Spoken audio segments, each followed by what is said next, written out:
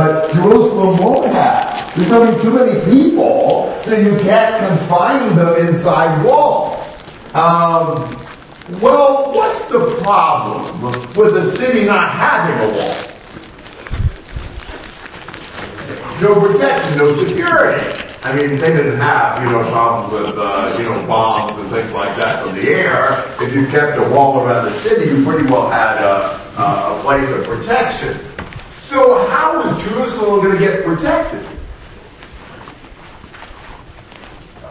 God, he would be a wall of fire around it. So, note 3 points here as far as this first half of the vision is concerned. First of all, there's going to be this huge multiplication of the people of God. That is a typical theme of the prophets, that God's people are just going to grow.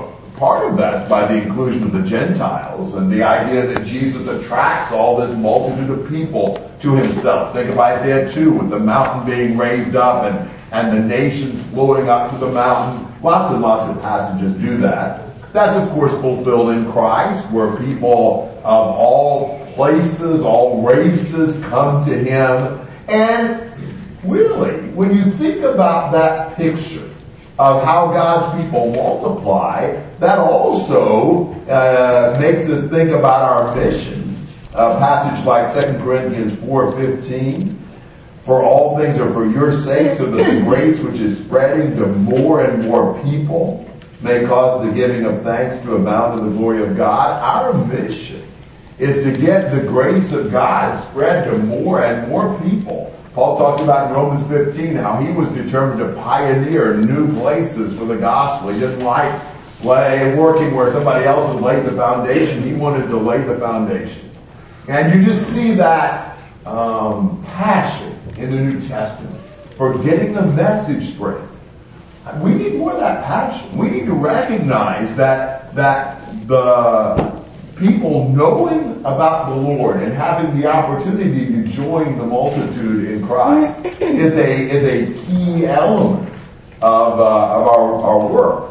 A second point is that God's our security. He's the wall of fire. Now, that probably goes back to God being the fire and leading them in the Exodus and so forth. But he's the one we look to for protection and the one we trust in every situation. We don't need to try to figure out some means of providing our own security. He is our security. He will defend us. And then the other thing I want you to notice about these first 5 verses is verse 5, I will be the glory in her midst.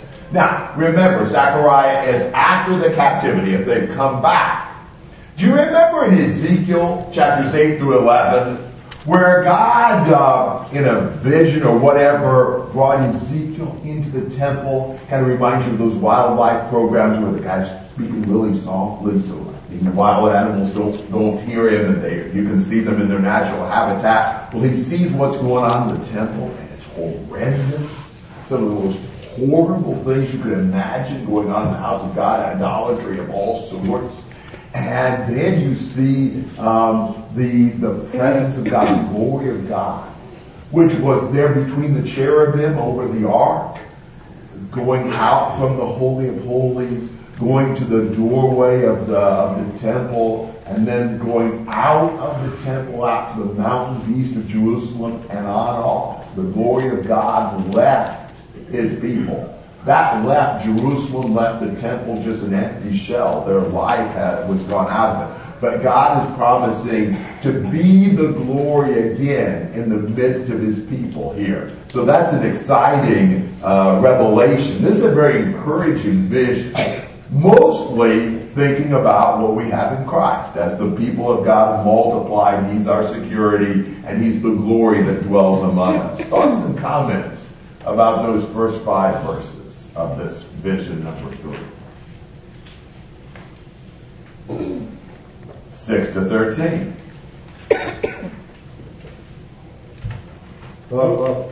Flee from the land of the north, declares the Lord, for I have spread you abroad in the 4 winds of the heavens, declares the Lord. Up, escape to Zion, you who dwell with the daughter of Babylon. For thus says the Lord of hosts, after his glory sent me to the nations who plundered you. For he who touches you touches the apple of his eye. Behold, I will shake your hand over them, and they shall become plunder to those who serve them. Then you will know that the Lord of hosts has sent me. Sing and rejoice, O daughter of Zion, for behold, I come, and I will dwell in your midst, declares the Lord. And many nations shall join themselves to the Lord in that day, and shall be my people. And I will dwell in your midst, and you shall know that the Lord of hosts has sent me to you. And the Lord will inherit Judah as his portion in the Holy Land, and will again choose Jerusalem.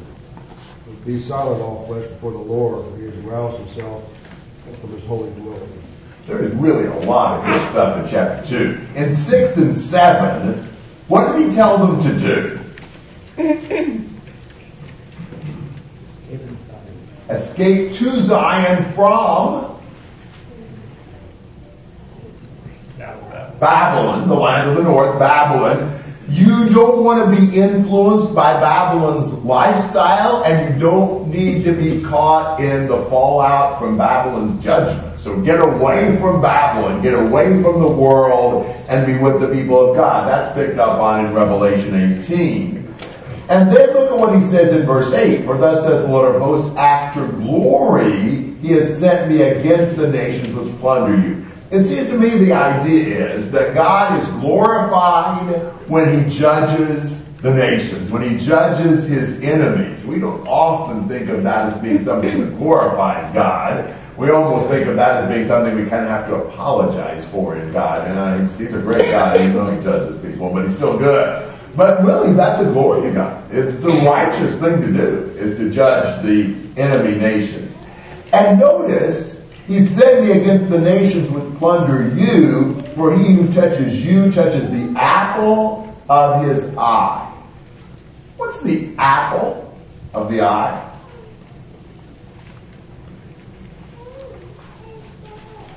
It's what's precious. Yeah, that's right. But literally, what's the apple of your eye? Yeah. And so, what would happen if somebody started putting their finger like they were going to touch my eye? What would I do? I'd close it and I'd probably get their hand away. I have the strongest eye reflexes of anybody I've ever met. I'm terrible. My mother has glaucoma, so I need to get that little puff of air in my eye every year or so at the eye doctor to make sure I don't have it. And it doesn't hurt. It doesn't hardly sting.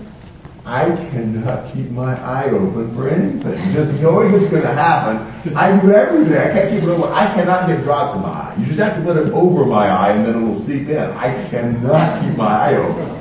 We are just so extremely protective, even just by reflex of the pupil of our eye. Now he's saying that's how he feels about them. Anybody who messes with them, it's like they're messing with his eye. And he won't put up with it. That's why he punishes the nations that hurt his people. Do you remember what Jesus said to Saul on the road to Damascus? Saul, Saul, why do you persecute me? Was Saul persecuting Jesus? Well, yes. Now, it wasn't like he saw Jesus or whatever, but I've illustrated it before. What if I start hitting you? Now, it wouldn't mean much if I started hitting you, but assuming I was a little stronger and I started hitting you, and you said, stop hitting me. I said, no, I'm not hitting you. I'm just hitting your body. Well, you kind of take your body as a part of you, and you take that personally.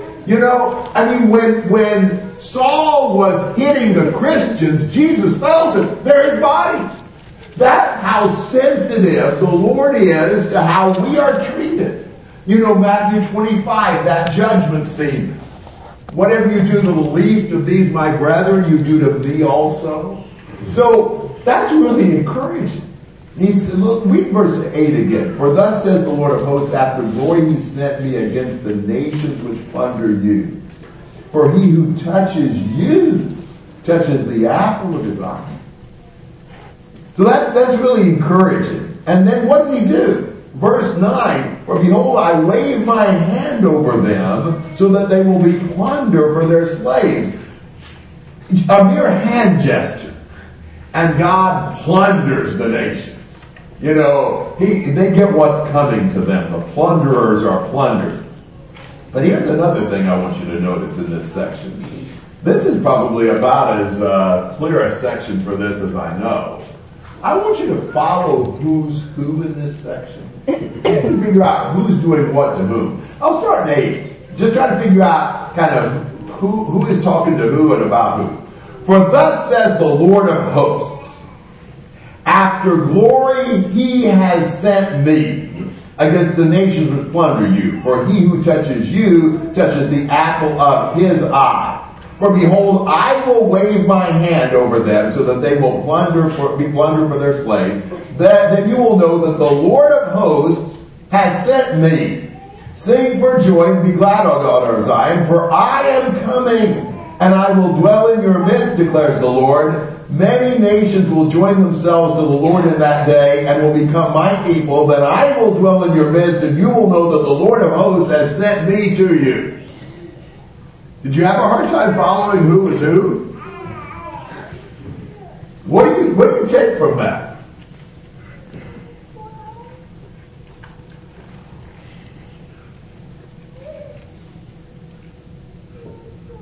What does there have to be in that passage?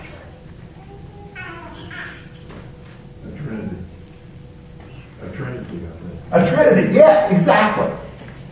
We've got the Lord sending the Lord, and, you clearly at least got two. I mean, there's no other way to look at it. Then I will dwell in your midst, and you will know that the Lord of hosts has sent me to you. There's clearly at least two. The Lord sent me to you. That's not Zechariah. You can't read all this and think Zechariah is the first person here. So you've at least got a plurality that are God. That's just kind of a foreshadowing of what we see much more explicitly in the New Testament. Throughout the Old Testament, there's lots of things that show that God was not just a single personality. I don't know what you use when you're talking about God, and obviously when we talk about the nature of God, we're in over our head. But God is revealed to us as a plurality in some senses. He's one God, but one God made up of three persons or three, whatever you want to call that. And the New Testament is going to be really clear about that, but you can't read a passage like this and not see that. You've got all those passages, even like the Lord said, let us make man in our image. Now, was that the angels he was talking to? Well, we're not made in the image of the angels, are we? Even from the very beginning, it's like there's something more to God than just one personality. And so, and when he says, I will dwell in your midst, I think we're talking about Jesus. I think this is a messianic prophecy again. The many nations will join themselves to the Lord in that day and become his people, and I'll dwell in your midst. That's what we have as Jesus became flesh and dwelt among us and continues through the Spirit to live among us.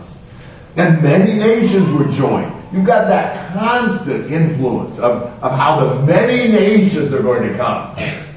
From the promise to Abraham on, why did God choose Abraham? Why did he choose the Jews? Just to bless the Jews and favor them? No. Through your descendant, all the nations of the earth would be blessed. I mentioned to somebody last night, my favorite messianic reference to that is Isaiah 19:24 and 25, which is just one of the most incredible prophecies in the Old Testament. Sometimes you read things in the Old Testament prophecies and you're like, did the Jews never ever read this book? But Isaiah 19:24, in that day Israel will be the third party with Egypt and Assyria, a blessing in the midst of the earth, whom the Lord of hosts has blessed, saying, get this, blessed is Egypt, my people, and Assyria, the work of my hands, and Israel, my inheritance.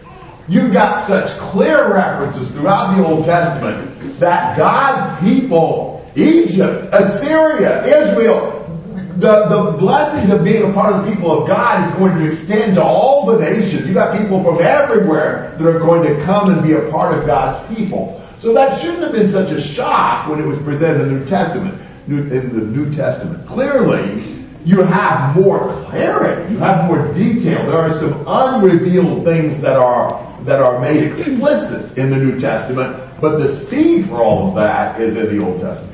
Okay. What else do I want to say about that? The Lord will choose us as His people. He's ready for action. We need to wait and in expectation of what the Lord is going to do here. Just a really rich vision. This vision of the guy, the surveyor, who's going to measure Jerusalem but can't because of its size. Thoughts and comments on chapter 2? Yes?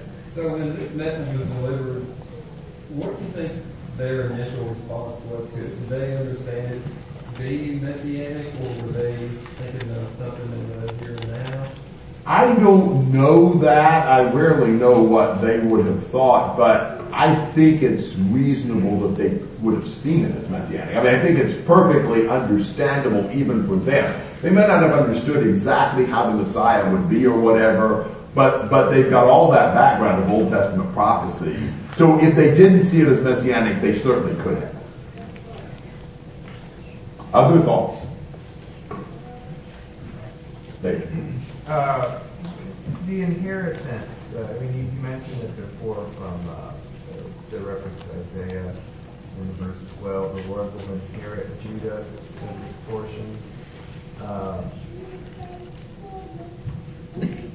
just still kind of wondering, what's the significance of that as opposed to any other descriptor that may have been used towards Judah? Well, it's really amazing at the value God gives His people. You know, we would sometimes think of we inherit the Lord, but this is really the opposite. The Lord, the present He gets, the inheritance He receives as His people. You've got that several times in Ephesians. And so it just shows you how much value He puts on us. He sees us as His portion, what the blessing that He receives. That's how much He loves us and cares about us. I think that's really cool. There may be something more that ought to be said than that, but that's what I see in there. Mike? I think so often when we think about the Lord of heaven and all that, we think about what we're going to receive, and it's kind of all can't wait to get home, and it's all true, the glory and the fulfillment. But the other side is God's pleasure and fulfillment is could be even greater. He finally gets all of His children through all of the ages, and that's His inheritance. It's kind of hard to even fathom that. It's amazing that God would take joy in us, that He would want us. I think that kind of blows our mind, but that's really encouraging to know that. Yeah, good point. Other thoughts? Yes. When you read first of all, that many nations shall join themselves to the Lord. There's many scriptures like that in the Old Testament. But you come to Jesus today, the Jews rejected everyone but themselves. How did they read passages like this and not see that? Or did they see it as a future time, even beyond their day? No, I don't know that they did that. I mean, you wonder how they kept some books in the Old Testament. Jonah, for example. But I suppose they saw that as the nations would become Jews. They'd be proselyted and then join them. But still, it should be a lot clearer than that. I mean, there's several passages that are just so clear. A couple that come to mind, in connection with even like, as Gentiles they worship God. Malachi 1:11 and Zephaniah 2:11 are two good verses along that line too. Yes. When I think about the Jews' strong stand against what they had in the New Testament against other nations, I think about Ezra and Nehemiah. I forget which one, to be fair, but they had the trouble with marrying foreign women. Yes. And sometimes what potentially could be a right reaction on our part we get carried away with. I personally think it's an example of that. I mean, it's hard to know, like you say, exactly what they were thinking, but they had that problem. They solved that problem. It took a lot to solve it. And they to me, they made sure they never had that problem again. Going back to God protecting His people, just a little bit back to what you talked about, that the Bible teaches us to pray for those who persecute us. If we understand anything about how God views His people, unless we really hate somebody, we'll be glad to pray for them. Because when they're persecuting the Christians, they're messing with serious stuff, namely our Father. And so we should be glad to pray for those who are doing anything to us, because they're in a lot of trouble. And they need the mercy and grace of God. Yeah, you appreciate Stephen, praying for the forgiveness of those who were stoning him, and one of them, at least Saul, was converted later, and that prayer was answered. So yeah, good point. Good thoughts. Other thoughts? Yes, Brian. In chapter 2, verse 13, where it talks about being silent before the Lord.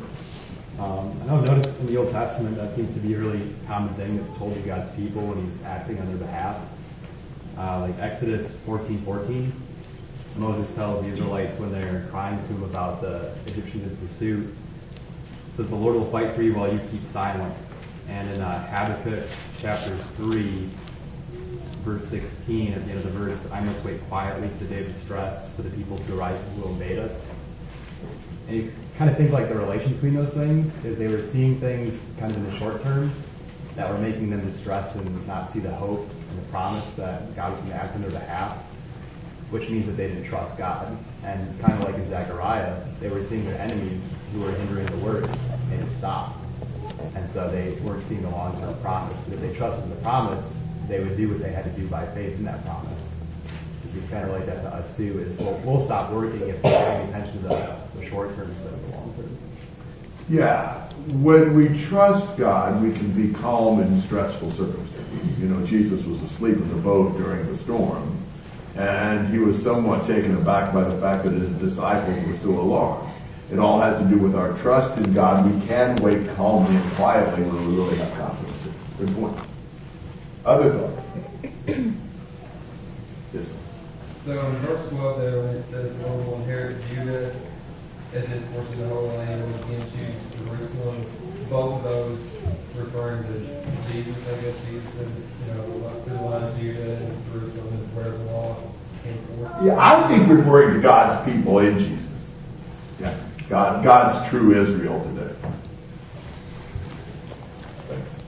All right, chapter 3, vision number 4, the first half, 1 to 5.